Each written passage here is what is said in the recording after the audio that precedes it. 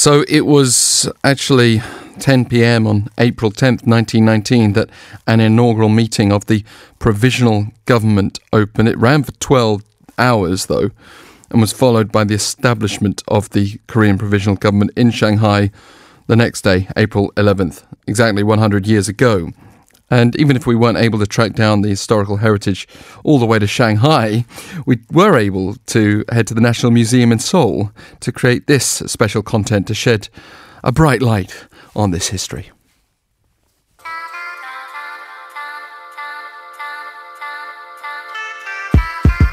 Well, it's wonderful to be here under a bright blue afternoon sky to check out the National Museum of Korea in Yongsan and a special exhibition titled From Empire to Republic. Just coming to this museum is impressive from the outside. The grounds are beautiful. You've got traditional gardens, but you've also got this incredibly futuristic building that seems to be making a statement all on its own. But let's head inside and see what all the buzz is about with the crowds I can see milling inside around this special exhibition.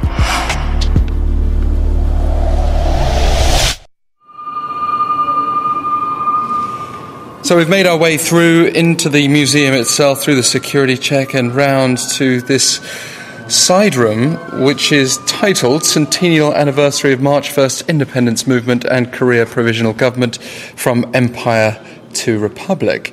And it tells a fascinating story. Thankfully for me, alongside me to help us learn that story is Sarah Boush, lecturer for International School Programme at the National Museum of Korea. Thanks for being here with us. Thank you for having me. So the first thing that strikes me is actually probably the second in line of the exhibits, because we have a print of the constitution of the Korean Empire, but alongside that we have this old brown stained piece of paper, Declaration of Independence. So tell us more about that. Well, the last Chosun king declared Korea to be an empire in an attempt to keep foreign countries from coming in and taking over Korea. There had been a discussion about national sovereignty for quite some time, and his attempt was, in calling Korea an empire, make sure that other countries respected the country's integrity, because he saw an encroachment from the Japanese government. This particular document is the Declaration of Independence that took place in March of 1919, which was 9 years after Japan had officially taken control of the country. But incidentally, it wasn't until the Paris Peace Conference ending World War I and then the death of this king that the Korean national people rose up to create this declaration, and they peaceably marched in the cities all throughout the peninsula against the Japanese government. Aside from the odd stain that I mentioned before, it's in remarkably good condition, by the way. Yes, it is. The National Museum does an incredible job of maintaining the integrity of works and pieces that have been damaged in the past in order to be able to have them for our heritage for the future. And then if we keep moving along, we find the Constitutional Charter of the Provisional Government of the Republic of Korea from 1919 as well. And we also have some sheet music here. And this is the national anthem of the Korean Empire. And I understand the tune here is Auld Lang Syne. Yes. There are several versions of the national anthem that happened. One of them said that it was a country belonging to the empire and the emperor, and the other said that it was a country belonging to the people. And that was the option that was selected, because by this point in time, the empire had been dissolved by Japan, and it was the people standing up to the Japanese occupation that caused this push for a whole other country to be established as the Republic of Korea.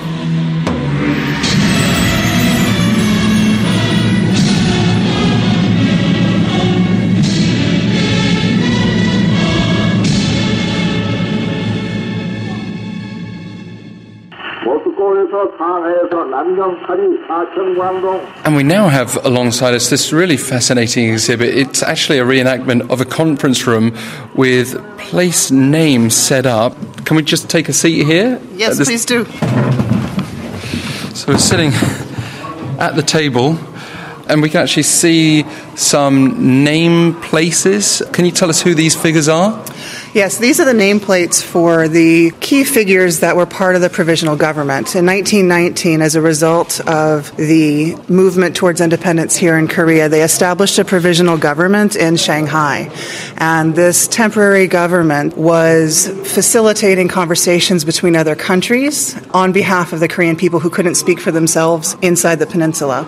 And so this recreation of their conference room is dealing with some of the main people, to include Kim Gu, An Jong-ho, who were provisional leaders because this was an elected position. One quick point as well about this conference room. We have a map. We can't go through all the locations, but it just shows us the amazingly long journey through China from 1919 to 1940 of the provisional government. The provisional government was forced to move around. In 1919, it was in a French consular area that had been given to the French in Shanghai, and therefore it was outside of the control of China. By the 1940s, the Japanese government was following closely the movements and the decision-making of this provisional government because the independence movement was spreading and the desire for national sovereignty was spreading throughout the Korean peninsula. And it forced the provisional government to move all throughout China.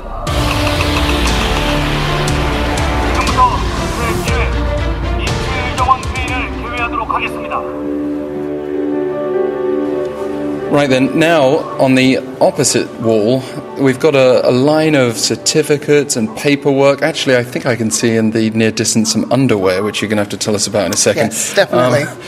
But right in front of us is some interesting paperwork because it suggests how this provisional government was funded. Yes, one of the things that Japan did when they first came in was take over the treasury. So there was no way to fund any kind of government outside. And these documents actually are documents that were from Koreans who were outside of the peninsula because they bought treasury bonds that would then go to the provisional government. Many of the Koreans who were the first wave or the first Korean diaspora to Hawaii would send back their very meager earnings to be able to support Korean independence movement. So that's what these documents are about: people in Los Angeles, people in Hawaii and other countries sending money anonymously because they didn't want their families to get in trouble, but still doing their best from outside the country to support independence.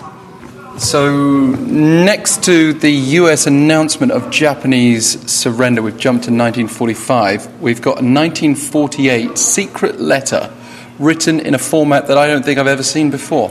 Yes, this is highly unusual.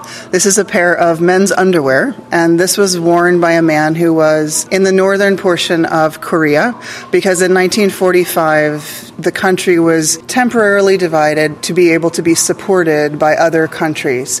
So there was kind of a border that was there even before the Korean War. And essentially this man said in this note, he wrote this to Kim Gu saying, please do the very best that you can to not let foreigners, not let ourselves, not let anyone divide the peninsula.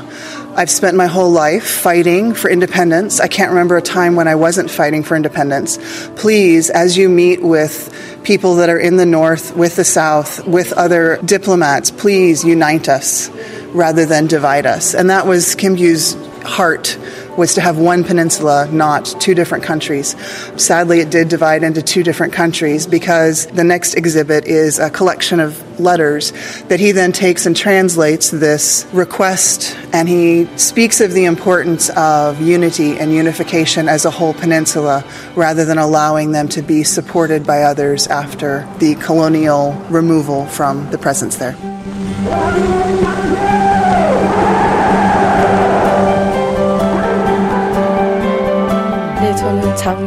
My name is Chang Soo-yeon. This exhibition shows the link between our independence movement and the Korean Republic, and how it has led to the current democratic society. I think it's very meaningful.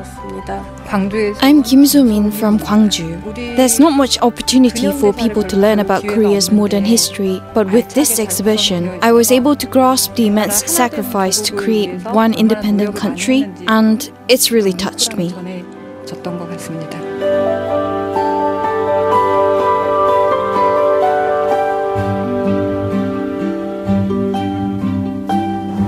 Okay, so we've raced around here and we've come back to the entrance/exit. What advice would you have, even for those from abroad who don't know too much about this history? I feel like most foreigners are more aware of the Korean War and they're not aware of the independence movement that was underpinning a government that was trying to become a world power. To me, walking through here, seeing the actual articles, we also went past a whole section talking about how the women said, even as women, we deserve the right to freedom. Our children deserve the right to freedom. And I think that's something that is world throughout. It touches all of us.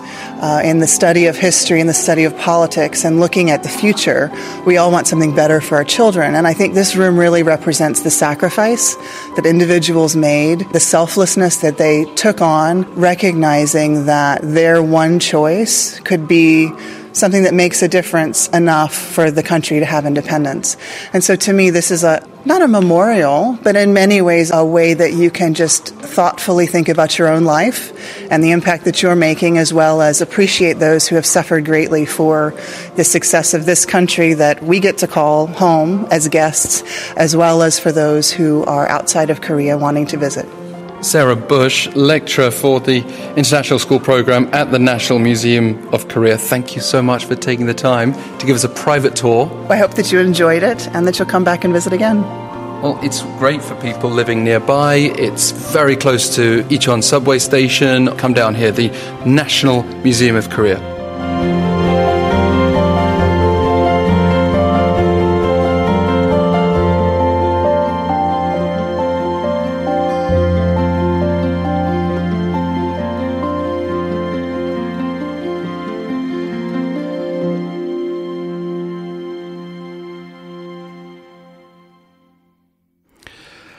Now, the zeitgeist of the Korean Provisional Government may have featured great bravery in the face of Japanese colonial subjugation, but it also lacked international recognition. It took decades and the special circumstances of World War II to achieve freedom, and even then at the cost of the peninsula's division, a subject that remains sore, with President Moon Jae-in meeting American leader Donald Trump this week. And for a deeper look back, we have a specialist in Korean history on the line, Professor Ken Wells from the Department of History at the University of Canterbury. Thank you for joining us. Oh, thank you very much for inviting me. So in the early 1900s, the idea of popular sovereignty must have been very foreign to most of the ordinary people in Korea. How did the aspiration to establish a democratic republic develop among independence movement leaders? It actually began quite early, in the middle of the 19th century, and then, of course, later on with the Kahwadang or Reform Party, and the Tongapyopwe or Independence Club.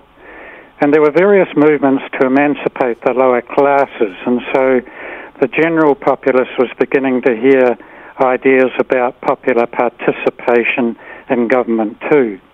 And the Tonghak movement might have played some role, but we need to be careful to distinguish populism from democracy.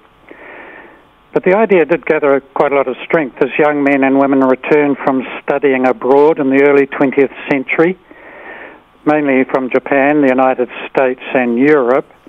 And there they heard about or they witnessed democratic politics firsthand. And when after 1910 the Korean monarchy had been ended by the Japanese occupation, very few Koreans seemed to want to restore the Korean monarchy. And they looked for other options, and by that stage, and especially by 1919, many favoured a republican democracy. And of course, the strongest world powers were mostly democratic, and so they thought this was an ideal example. Syngman Rhee was chosen as the first president of the provisional government in Shanghai. He was replaced by Park Geun-sik in 1925. Of course, Rhee would go on to play a key role post-Japanese colonial rule. But then Park was succeeded by Kim Gu the following year. And among these, we do associate, I think, often the provisional government with Kim Gu most significantly. How do you establish and evaluate his leadership? Well, of course, there were several other men who served as president of the provisional government, but Kim Gu was president when Korea was liberated from Japan. And I think this is one reason he is associated in some Koreans' minds today with the provisional government most. But governments in exile are actually extremely difficult to run, and they're rarely successful. And I don't think Kim Koo was able to achieve very much, certainly not what he wanted to. He was for a while able to gain support from the Chinese Nationalist Party, the Kuomintang, and that was partly because he, like them, was very much on the right wing. But that ended quite soon when Japan pressured China to stop supporting him. And when he returned to Korea in August 1945, he worked very hard with Choman-shik to organise a united political body representing all Koreans. And so that was a very popular move, and he worked very hard, and in the end he was assassinated, as in fact was Choman-shik. And both these leaders and many other leaders failed, mainly because of the trusteeship problem that arose in December 1945. And then there was this problem of international recognition that I referred to before. Can you explain why the Korean Provisional Government didn't sufficiently gain that? Well, it is true. The Provisional Government did not gain formal recognition from the United States or the United Kingdom and most other world powers.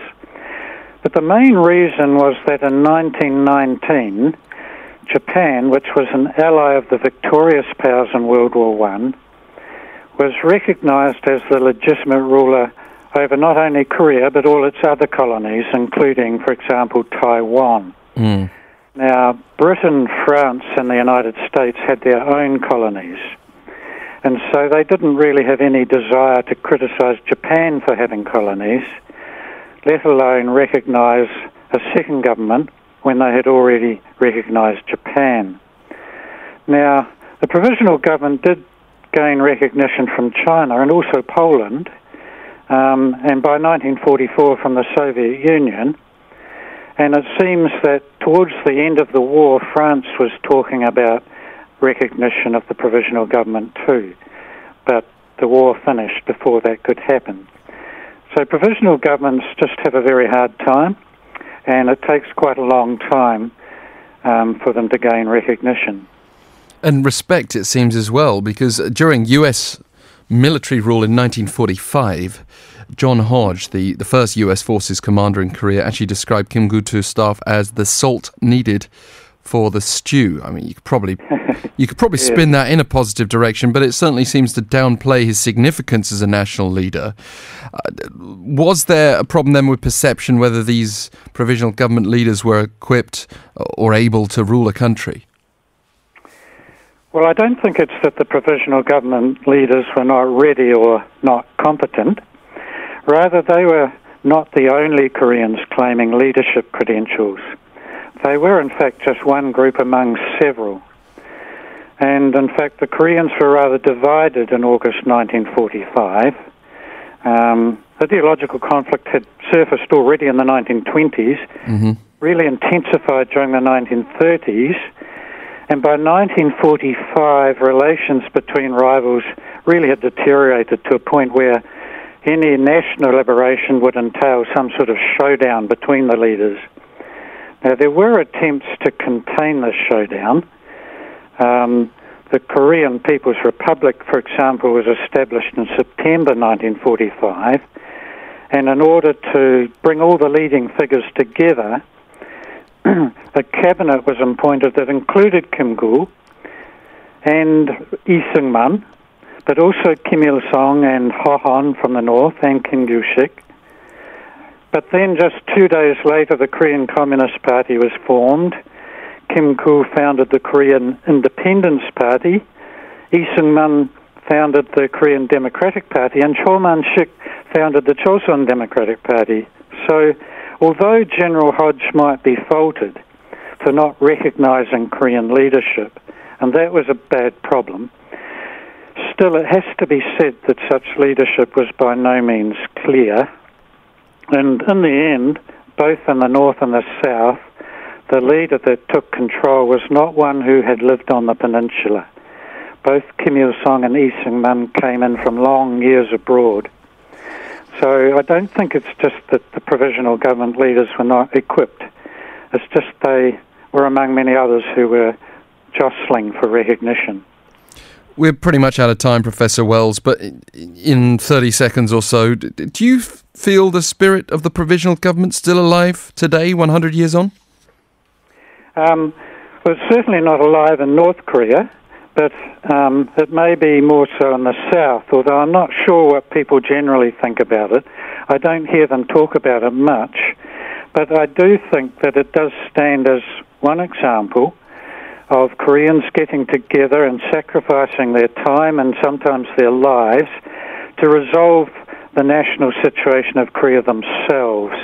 And so I think it could be taken as a good example of not relying on other powers, not trying to, or not letting other powers interfere, but taking responsibility themselves for finding their own solutions. Professor Wells, the Korean problems belong to the Koreans. Thank you, Professor Wells, for sharing that message. Really good to have you on the line. Well, thank you very much. Perhaps that spirit is still needed most sorely in North Korea. We're going to continue this theme in just a few moments this morning.